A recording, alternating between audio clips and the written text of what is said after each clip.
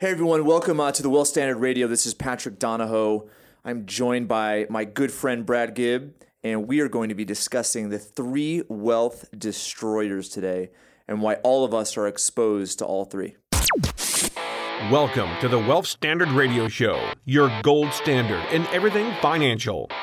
So there's a saying by Mayer Rothschild that says, "Give me control of a nation's money, and I care not who is in power." So, Brad, what do you think? What do you think Mr. Rothschild meant by that? First off, who are the Rothschilds?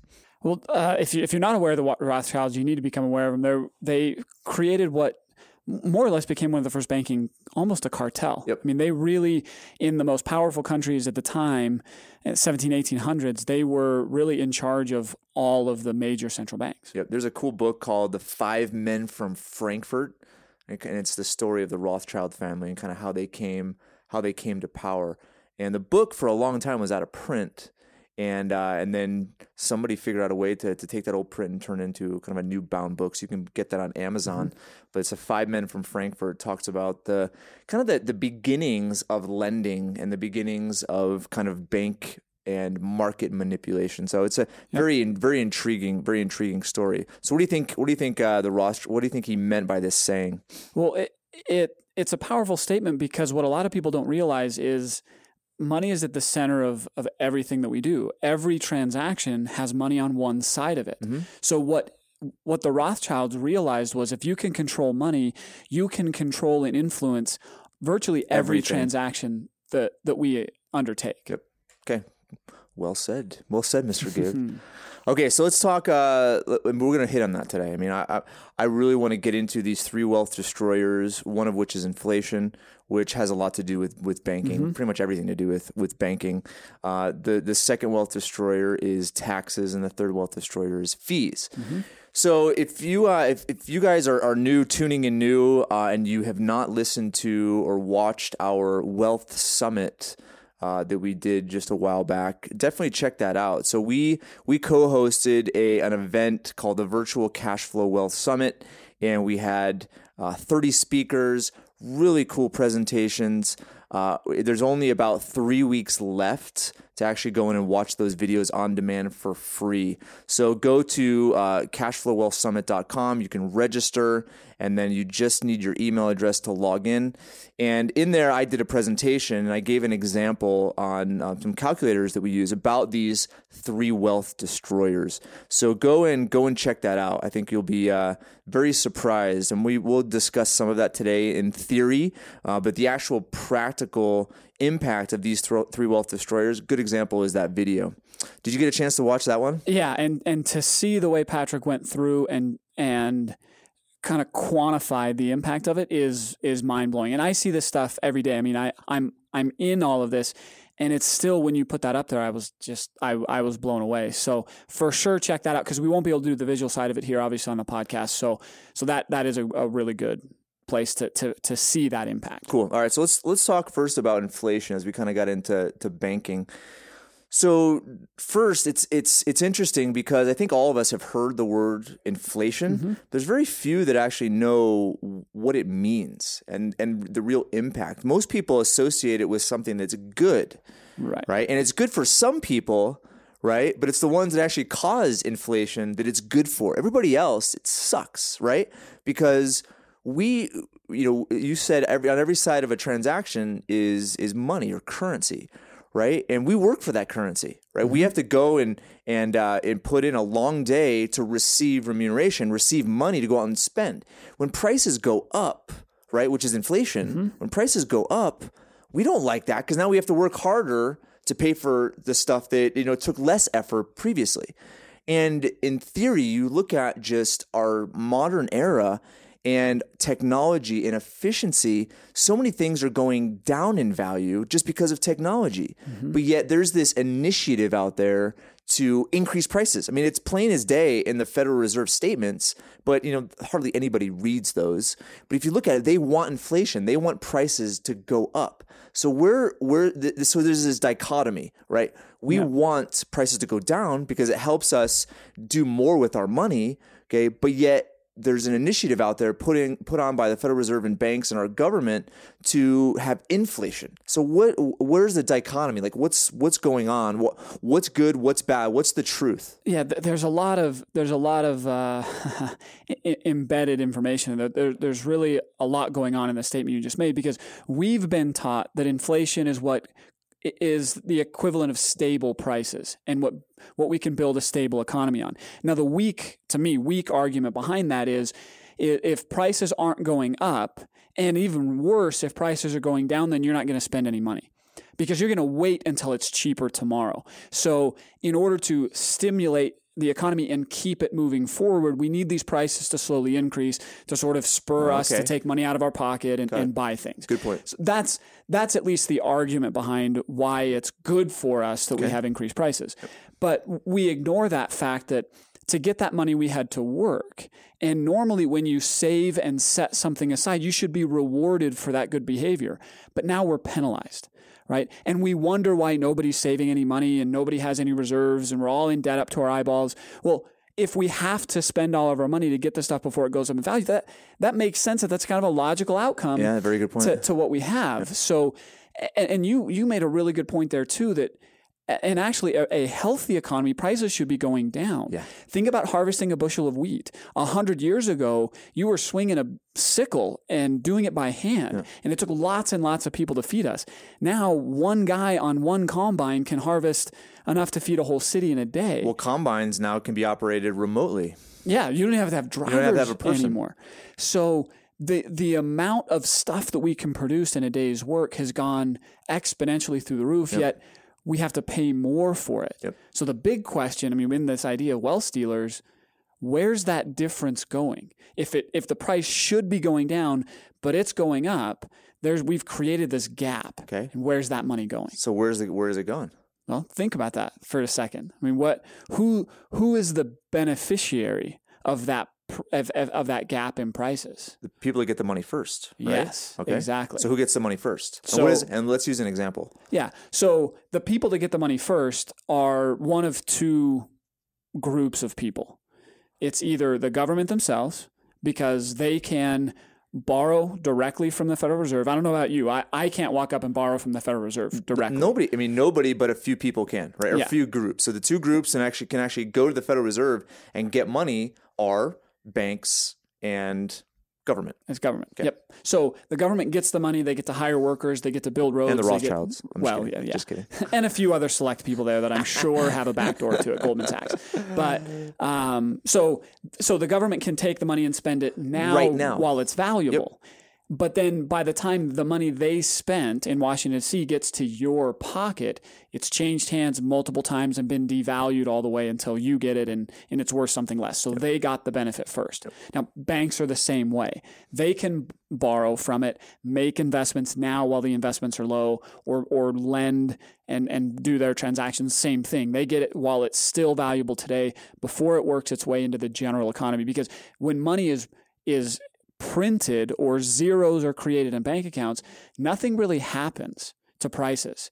The money has to begin to then circulate into the economy before everybody realizes, wait, there's more of this currency going around than there was before. So let's back up and talk to the 7-year-old about how this works, because this is, we study this and we've had these discussions a million times. But there's a saying by John Maynard Keynes, who is kind of the father of Keynesian economics. We're not getting off on that tangent, but he basically said that not one person in a million understand how banks and banking works. So if that's true, if it was true then, it's definitely true today. Because today, despite what we consider a more educated population, I think we're dumber than we were collectively, dumber than we were 100 years ago. What was the video you had me gawking at yesterday? I could not believe. Well, it's not just that. I did an interview with Fundrise, who's a crowdfunding, commercial real estate crowdfunding company, and I was just kind of preparing for a few things that they were going to be asking me, and so I went in and I started to research just the intelligence associated with our current population, our current society. And the Wall Street Journal probably did the best job in January. They wrote an article that talked about the competency of college graduates, which was at all-time lows. And it makes sense. It's like supply and demand. You have a massive amount of students going into college, right? And you just have diluting it down. Yeah, because colleges these days are entertaining. They're entertaining people more than they're teaching, right? So anyway, so I started getting into that. Then I found this video it was Mark Dice, I think is who it was. D-I-C-E, Dice. So Mark Dice, he's part of the Sound Money movement or something like that. But it's a YouTube video. It's fascinating. And so Mark Dice is standing outside of this coin shop in California, and he has this Canadian maple leaf, and it's a $50 face value, but an ounce of gold, right, is worth $1,500-$1,600. So Mark Dice goes out into the street right in front of the coin shop, and he's basically saying, hey, he's going up to people and saying, I need to pay my cell phone bill, or I need to pay my electric bill, or whatever. He's like, would you buy this, $50 coin for me for $20? and people said there was no. like a dozen people that are like, no, I'm not interested. And he's like, well, you might be able to go over there and sell it for more. Yeah. And I was amazed that, we know that you and I know, and most of us listening know that the $50 face value has nothing to do with the actual value, right? Intrinsic value versus face value. But they wouldn't even buy it at a discounted face value. Yeah. It just was amazing to me. Yeah, and it was funny that one of the examples, he's like, okay, well, I'm not going to give it to you anymore. But do you know that this is worth $1,500? And he's like, no, it's not. That's not true. Yeah, I don't believe people you. are like, I don't believe you. Yeah, it was amazing. Anyway. So, all right. So the point here is we need to talk to the 7-year-old because most individuals are just oblivious to what's going on financially, right? And so looking at this idea of inflation, let's make it really, really, really simple. Okay, so the easiest thing is you put money. So we're accustomed to think we need to go and deposit our paycheck, deposit our savings into a bank, right? So you do that, right? It electronically deposits. It goes into the bank. Okay, so it's in the bank now. Now, what is that money to the bank? It's your money, right? You earned it. You worked for it. You want them to kind of hold it for safekeeping. Okay, so you put it there. What is that money to the bank? Why is the bank willing to do that? Why does a bank? What purpose does it serve? Right? Because they're going to take your money, but how are they so big? How are they so profitable? How are they so influential? Okay, if all they're doing is holding your money, right? So you deposit it there. It's now in their vault. What is it to specifically accounting wise? What is it to them? So it's your asset, right, on your balance sheet. Yep. To them, it's a liability. It's something that they have to then pay back to you. Yeah. Which makes the question even stranger. Well, why would they take on liabilities? If they had to right? pay back. And if you rewind more than 100 years ago now, banks used to charge you to hold money yep. because they had to protect it, right? Yeah. It was gold coins, and they had to put it in a vault and hire security and all that. And so they charged you to pay for it. Now they're paying you to bring on this liability, which again makes us confused. But what that money allows the bank to do is, I think most people listening have heard of the money multiplier. There's a rate at which the bank can hold that money sort of like a reserve and then lend based on how much they have in deposits. Yep. So they get to take those deposits, and it started out where they could take your deposit and just lend your deposit. Yeah. So you put in $100, they could lend $100. Yep. Now the rules have been relaxed to where we have fractional reserve banking, meaning those reserves, they only have to hold a fraction of them. About 10%, sometimes less. Yep, it's right around 10%. And so let's back up. I don't want to go get into the weeds and get confusing. So you put your money in there. You work for it. Your employer pays you. You put money into the bank. You created that, right? How did you create it? You created it because you did something. Yep. You worked. You provided a service, and you had an employer, somebody willing to pay you for that. You actually created a tangible value in the economy, right? Right. Then you deposit it there. And now the bank, essentially because of how the rules work, they can lend almost all of it. So you put $1,000 in there, they can lend to somebody almost another $1,000. Is that their money or your money? It's just new money. It's new money, right? They lend that. That money was created out of thin air. But what value was added to the economy? Zero. None. Now looking at that, it's mind-boggling to think of that. It's like, that doesn't make, if we were to counterfeit, like if we were to just print our own money, right, we'd go to jail, right? But yet they have this permission slip that enables them to take everything that you have essentially and double it. Yep. And they earn it, and they get all the 10. interest off of it, Yeah. right? They get all the benefit, they get all the interest off of it, and what do they give back to you? They give you back some services, right? They give you back, an app for your phone, right? Yeah. They give you Convenience, not to carry convenience. cash Yeah, around. you can use a card, right? And the technology and the protection from fraud and Sure. there's services there, right? But looking at what banks use to pay for that, it's mind-boggling when you think of that. So what does that have to do with inflation? Yeah, so right? let's connect That's the whole point, right? So banks, that's how banking works. You put money there, they can take almost all of it and give it to somebody else. Yeah. Great, creating brand new money in the economy, right? And then they get paid back with interest. Yeah. So let's make the connection on a 7-year-old level back to why that creates inflation. So let's take an economy, make it very simple. You and me, we're on a desert island, and all around are coconuts. Okay. So if there are 10 coconuts and you have 5 and I have 5, and let's say there are 10 monetary units, dollars in the economy. Okay. If we were going to begin transacting, how much would each coconut cost? 10 coconuts, $10. Yeah. $1 each. Dollar right? each. That's what they would be. Yep. Now let's say we take the $10 and we increase them without increasing the coconuts. Yeah. We increase them to $20. Yeah, we just made leaves of money. Yeah, whatever. We cut all the coins in half and we call them the same thing. Yeah. Now there's $20, Yeah. but still 10 coconuts. Yep. How much does each coconut cost? 50 Well, $2. cents. Oh, yeah, The other yeah, direction. guys, a double. That's Yeah, the right. other- Got it. So because if we introduce money without introducing value, Yep.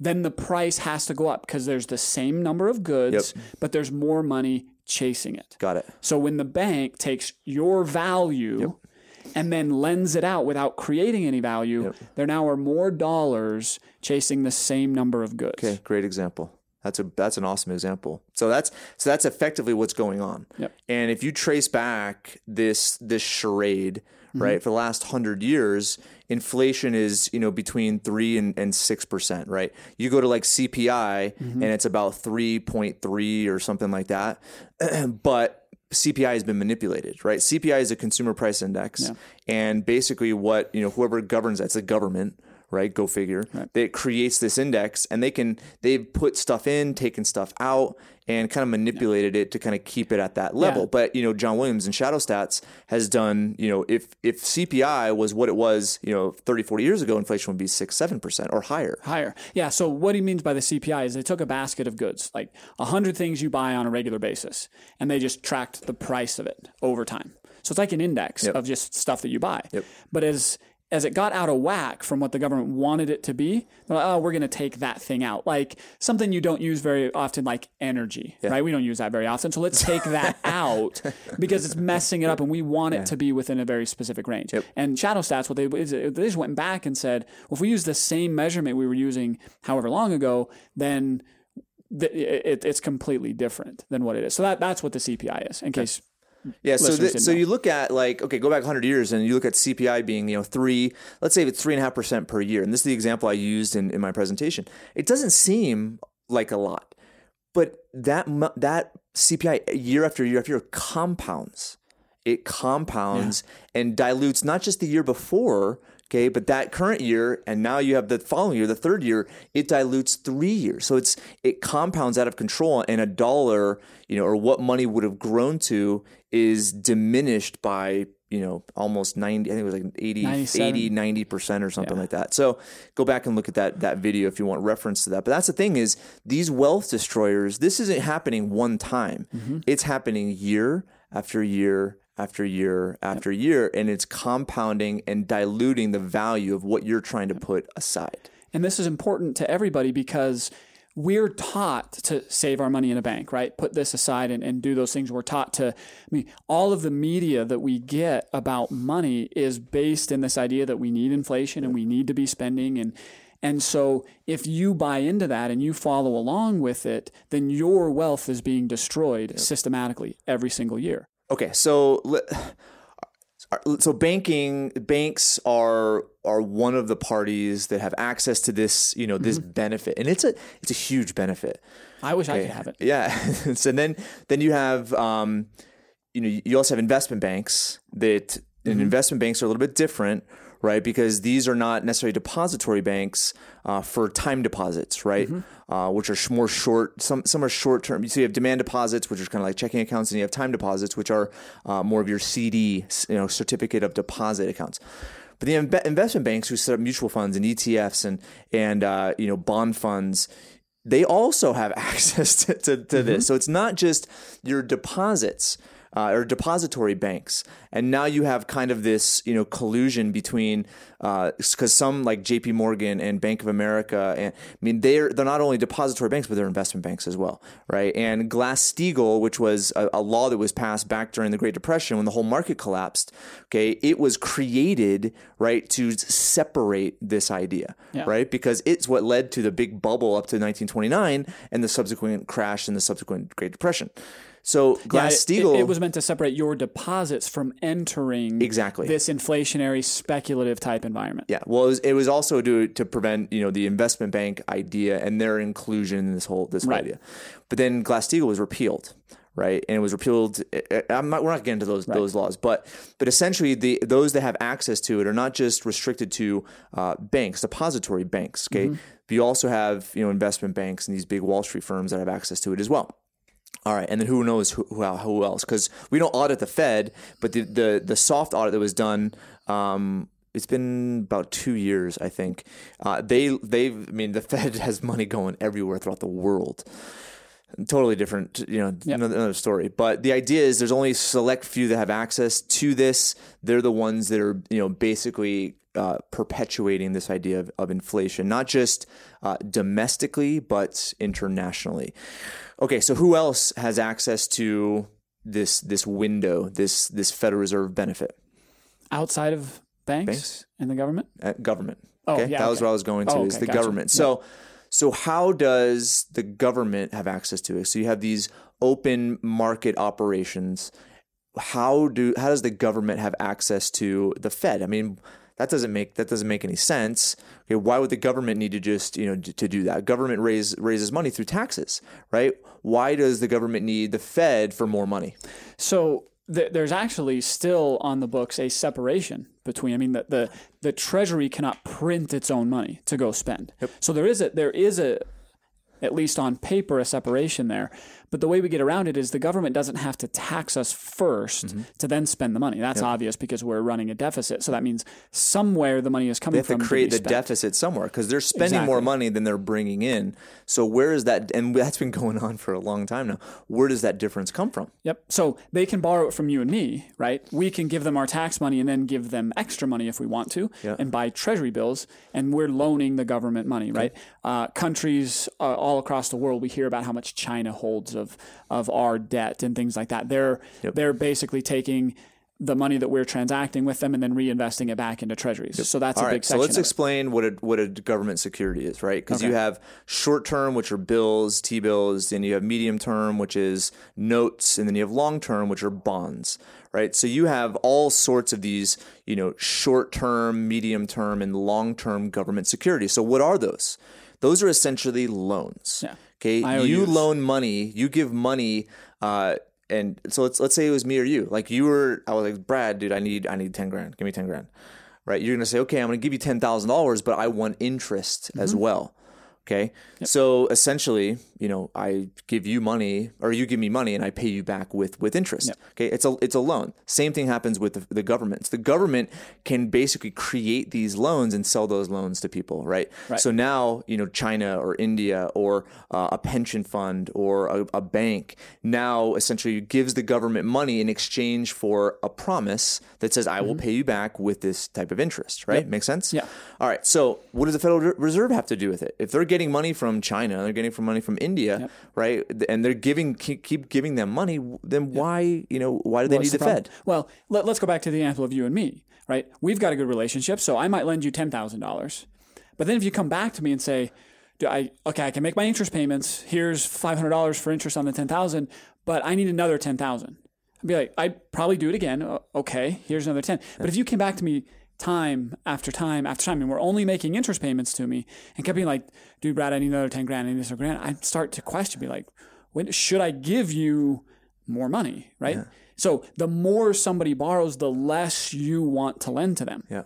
And that's what's happening with the United States government, right? Everybody used to be totally comfortable with our treasuries and our securities. And that's starting to wane a little bit. We hear about the BRIC countries trying to transact amongst themselves and not use the dollar as reserve currency things. So we hear that kind of stuff, and that's telling people that, well, we're not trusting the United States quite as much. We don't know if they can pay everything back, so we're not going to borrow near as much. So there started to be a gap between what they could lend on the open market and what they needed to meet their obligations, meet their spending. So now let's go to the Fed. So essentially, you have other countries, but now the Fed can buy securities. Exactly. Okay, so the Fed can buy securities. So what does that mean? So the Fed, where do they get the money? Yeah. So because with countries, right? Countries that give money to the Federal Reserve, I mean, they've collected it in tax revenue, right? So they give money to the government by bonds, by notes, by bills, T-bills. But the Federal Reserve, where did they get the money to buy government bonds? They printed it. They created it. It came out of nowhere. Out of thin air. Out of thin air. So again, going to your coconut example, they're just increasing money supply, increasing money supply, increasing money supply. Yep. All right. So this is, but the difference is with the Fed, right?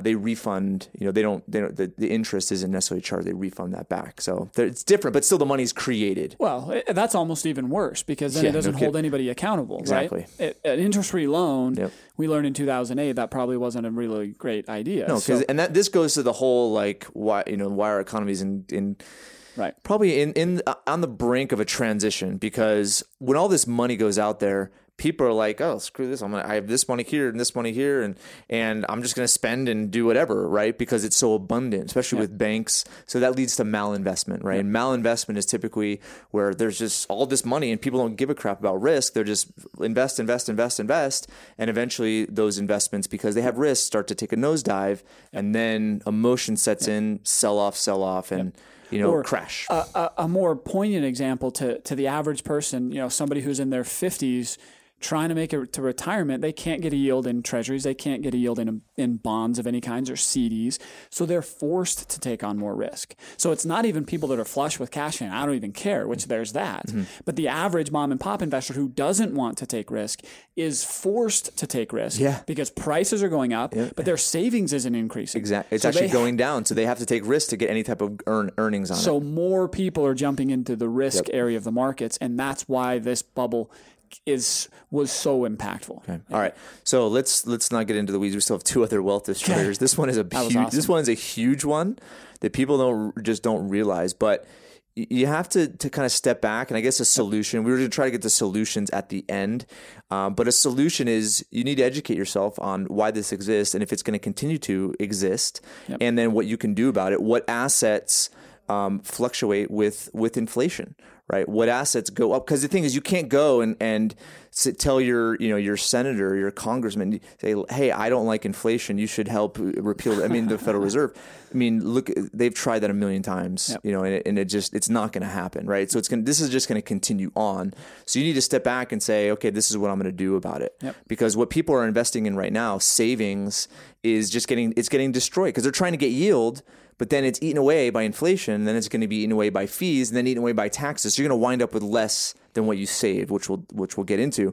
But the idea for you listening is, if you believe either we're speaking out of our rear ends, and this is all just hocus pocus, right? Or there's truth to this. You need to figure that out first. Okay, what's true and what's false? If it's true, then you need to step back and rethink your investment strategy. You need to rethink what you're doing with your money and start to look at things that produce income right now. Okay, not 30 years down the road, because the money's not going to be worth anything then. Right now, producing income right now, an asset that increases in value, not because it's more valuable, but because there's inflation and things are going up. So that makes you, want to look at investments that over this 30, 40, 100-year cycle have also kept up with inflation. Well, and we talk about this all the time. We need to change our thinking. We need to think about money how a bank thinks about money, right? We need to get the money and we need to learn how to utilize it, not save it. And so, I mean, it's not that savings is bad, but we need to be thinking differently about how money works and what it really is. And that will lead to the right decisions to be able to protect it. And honestly, one of the other things too is, most people hate to hear this because it is so against conventional wisdom. Most people would associate, gold and silver with the best investment hedge. And I guess there's some value there. Okay, because they're right, but gold and silver prices and precious metal prices are still manipulated. Okay, but the biggest hedge for inflation is to do exactly what you said, exactly what banks and exactly what the government is doing, which is getting into more debt. Does it make sense? Now, it's not getting into debt to buy a boat or getting into debt to buy a car. It's getting into debt, using leverage to buy assets. But that's another discussion. Okay. All right. So that's the first wealth killer, inflation. And it is a massive, massive killer and destroyer. And the next one is almost perfectly in line with it, which is taxes. Okay, so if you go back to 1913 when the Federal Reserve was kind of created, coincidentally, it's not a coincidence, but most people think it's a coincidence, is when the income tax was created. Okay, so what is the income? What do taxes have to do with destroying wealth? Why, and have to do with the Federal Reserve and banking and inflation. So how do those two things tie together? So I mean, on a bigger level, and this is pontificating a little bit, but back to that idea of value, right? To grow an asset, we all know what compounding is and how that compounding curve works, but there has to be an assumption that there's a value continually being created over and over and over, and it compounds. But when the government takes our money, are they wise stewards of it? I mean, are they really productive with it? Are they investing it? They're consuming it. Yeah. Well, the thing is, it's like if you earn money, you value it, right? You blood, sweat, and tears, you earn that money, you value it. They don't earn that money. They don't do anything tangible to earn that money. Now, they may say, oh, we help protect you. Yeah. We build roads or whatever. But the amount of money that's spent, it's mostly in consumption. Yeah. Okay. So that's one of the kind of the bigger picture of why taxes destroy wealth. They just consume, they don't invest. But on your individual personal level, the reason that it ends up destroying it is that compounding curve requires you to leave everything in, or a good portion of that in there. But every time you take money out of it, you're decreasing the rate at which your money is compounding. And taxes take that money out of your pocket and out of your wealth creation side, and ultimately, so if you could earn, so what you're saying is if you could earn, let's say 10% of your money, right? And every single year, that's going to compound and grow over time. And you had planned on doing, let's say $5,000 of investment. Okay. But now, because you're taxed, you can only do $4,000 of investment. So now you're earning 10% on 4,000 instead of 5,000, and that is, you can quantify that decrease over time. And it hits us multiple times. We earn our income when we pay taxes, then we invest and it grows when we pay taxes. So it's not even just one time. It's from at the very beginning when we create that value all the way through, it's being taken out of our pocket multiple times. Yeah, and honestly, if you were to look at the list of taxes, we had a group text was a couple weeks ago, and it was, and I just took a snapshot. I mean, there was like 75 taxes, different types of taxes on there, and I can only take a snapshot on my phone of 45. Yeah, it was alphabetical, and you got through like G, and it filled up the whole screen of what you were texting. I mean, we're taxed on everything, and people don't realize how that is bad. That's not a good thing. That's a bad thing. So, but at the end of it all, because we're running out of time here, at the end of it all, there's not much you can do. You can put up a stink with your lawmaker, right? But what you can do is educate yourself. And Tom Wheelwright, who's a good friend of ours, and wrote the book Tax-Free Wealth, and also runs Provision Wealth, which is an accounting firm and a wealth planning firm. His premise is amazing, which is the tax code is there not to restrict you, but to give you a guide map to not pay taxes. One of the best strategies, and it's amazing. Tom, it's kind of the gold thing. But Tom and I always have discussions, and he does consultations, and we've been on different speaking events together. And he's meeting with a couple, and to work with Tom and work with this company, it might be $25,000, $50,000. But what he does is he says, okay, he looks at their finances and says, okay, I'm going to be able to save you $100,000 next year on your taxes. Okay, but to work with us and to go through our processes and take advantage of our resources, it's going to be $50,000. People are like, oh, it's too expensive. It's like, what? I love Tom saying is that it's not about how much your accountant costs, it's how much what's this phrase? It's not about how much you pay him, it's how much he costs you by you having to pay taxes. Exactly. Because most accountants are just like afraid. It should be a return. They're afraid of the IRS. They're afraid of the government. And, Tom is just, how can all of my CPAs and how can all my accountants become as educated as possible so that we know the tax code frontwards and backwards, so that when a client comes in, the thousands and thousands of rules that's in the tax code, we can help them take advantage of those so they pay less taxes to avoid what we're talking about right here, which is a massive, massive opportunity cost. Yeah, there's a very big difference between an accountant that is reporting how much tax you have to pay. That's what most people, they give you the box of receipts and they say, well, this is how much you owe. All they're doing is reporting for you what you owe, where Tom's firm and CPAs that work like him are out there trying to help you plan to not have to pay them or restructure what you're doing so that so there's a big difference between tax reporting and tax planning. So taxes, again, it's a wealth destroyer, and you look at, okay, I'm only paying 25, 30% taxes, but you start to add, with income taxes, but then you add the state side of things and you add all of your consumption taxes. And and then the Obamacare tax now on savings. It's just the healthcare tax. There's so much that just gets added and added. And the thing that boggled my mind was this whole gas thing. And I knew it was gonna happen, right? Gas prices sank, end of last year. Yep. Okay. It was really cool to do that. But guess what every local government did? Almost every local government, because of their session being at the first part of the year, right? Utah did it. They threw in, okay, we need to increase the gas tax. Yeah. Okay, because people won't care now. Gases are at all-time low. We can throw in a little bit of gas tax here. No one's going to put up a stink. And they all did it. Yep.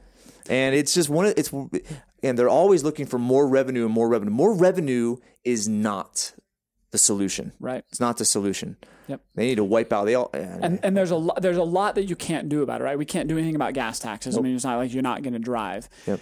But the ones that we can impact, that's what we need to structure, rethink. Again, if we follow where's the traditional investment advice coming from? It's coming from Wall Street, and then it's all the government.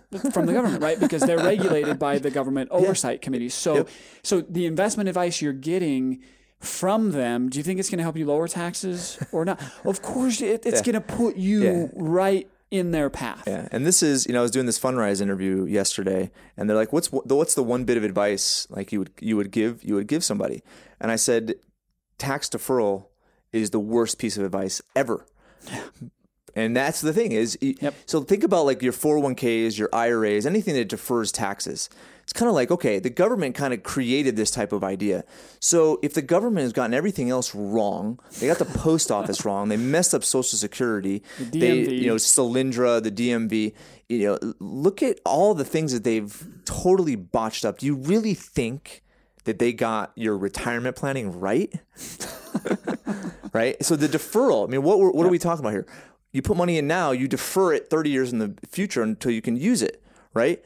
And so inflation kills it. And then who knows what taxes are going to be, right? And if the government, that's their solution, they just keep taxing and taxing and taxing. You really think taxes are going to be lower in the future? Yeah. Well, some people think that taxes can't go any higher. It's so high, 40% at the highest rate. And Look at California. It's on, taxes are on sale right now. Yep. Right? And we had sustained periods with both the marginal lowest bracket and the highest bracket significantly higher than they're in the 70s and 80s and 90%. 90% was the top marginal tax bracket. So and that's where I think there's a saying that said that's when Ronald Reagan he worked 6 months a year because he did no more than 6 movies. Well, the saying is that's when he went from a flaming liberal to a right wing Republican. Not to throw politics in, but it was because of the tax side of things. Yep. All right. And then last thing is fees. Last one is fees. So what we're trying to do is just give you an idea of how the traditional rhetoric, the traditional strategies are eating away at your wealth, and they're not going to create prosperity. Maybe if 50, 60, 70 years ago, it would have worked. It's not working today. You need to rethink what you're doing. And the first thing is what I just said, think. You need to think. You can't rely on somebody else, right? Nobody's going to come to you and say, listen, my investment sucks, and you're probably going to lose all of your money, right? Everybody's going to come to you with investment advice and say, you should do this and you should do that, thinking everything's going to work out. And that's not the case. That's not realistic. You need to start thinking about what you're doing, why you're doing it, and then step back and say, okay, how is my plan, my strategy subject or exposed to these 3 wealth destroyers? Yeah, and you really need to look at where you're getting your advice as well, because not everybody has to go out and be sophisticated Warren Buffett type investors. That's not going to be for everybody, but if you go to an advisor that only has products offered by Wall Street and only gives you government sanctioned solutions, it doesn't matter how smart that guy is. His plan is going to be subject to these wealth destroyers. And that's the thing about fees that just makes me sick is we talked about the government benefiting from inflation and banks benefiting from inflation, right? The government is benefiting from taxes. Now you look at fees and it's both of them together colluding and saying, well, the government, I'm going to create this plan to get more taxes. And Wall Street's like, I'm going to promote that plan because I get more fees, right? So it's all set up for those 2 organizations or groups of people to win, and then you only win. You put in all the money, you spend all the time, you take all the risk, and only if there's something left over after taxes, inflation, and fees hit do you win. Yep. And it's kind of to end on this. I think a lot of people, a lot of our listeners know this, and because we've been talking about it to nauseum. Yeah. But at the end of it all, a person knowing something and knowing it deep enough to actually make a change are 2 separate things. Yeah. Because we see a lot, as you meet with people and I meet with people and our team does, a lot of people have a very similar a lot of our clients have a very similar philosophy. But at the same time, it's not deep enough. The pain has not reached a deep enough level to actually make changes. Mm-hmm. And that's just the nature of a human being. It's the boiling frog, right? Which is until it's painful, which is typically too late, that's when a person makes a change. So that's the other thing too is you can hope and hope for this not to occur, right? But that's it's a gamble. That is one of the biggest gambles that's out there, is hoping that things are not going to play out as we're saying. Well, and as you mentioned, we have a lot of clients that come to us sort of already aware of this. Yeah. And I actually think one of the scarier things is people think they're doing the right thing because they have a few gold bars, or they have, instead of getting regular treasuries, they buy tips, right? Yep. So they think, oh no, I'm protected by that. Yep. And they've only papered over it. They put a Band-Aid on it. What really has to change and once you get to that level of motivation, it's not just, I'll put a couple things in my portfolio to help offset a little bit of that. Well, the fees are still there, right? The taxes are still there. You have to be willing to think about changing the entire system that you operate. Right? It has to go to a systematic level. It's not, we're going to change which mixture you have in your mutual fund and bond portfolio. It has to be, what system am I participating in? Yep. And that's interesting. And this will be my final point. There's a lot of documentaries that have come out that have exposed a lot of this stuff. And there was one particular, I'm not going to mention it. I don't want to, call anybody, but it was awesome. And it talked just about, a lot of the fraud that happened in 2008, 2009, the downturn, and how Wall Street did this and they did this. But I was listening to their podcast the other day, and it's like, it was still 401k IRA, but you need to put your money with us and we're going to charge you less. Yeah. So it was maybe taking away the fee side of things. Or reducing it. But you have still the other 2 wealth destroyers that are associated with it. Yep. Anyway, thank you guys for listening. This is something that we love to talk about just because it's so pervasive, and we see it, but it's with our eyes. And we understand that something may be staring you in the face and right in front of you, but if you do not have the right perspective and the right eyes to see it, you're not going to see it. So hopefully this is, maybe awoken some people, to give you an idea of some things to think about and things to question, and hopefully it benefits you in the end. But check out, the cashflowwealthsummit.com, where the presentation I gave talks a lot about this and gives kind of a calculator and some visual analysis of what we talked about today. And let us know if we can answer any questions. You can reach us at info@paradigmlife.net, or you can go to our website, paradigmlife.net, and submit a question or an inquiry. We're also very active on Facebook and blogging, so you can make comments there. We'd love to hear from you. All right, that's it for today. Brad, you're a stud. Thank you. Appreciate it. Thanks. It was fun. Okay, we'll talk to you guys next time. You've been listening to the Wealth Standard Radio Show, your gold standard in everything financial. Thank you for listening.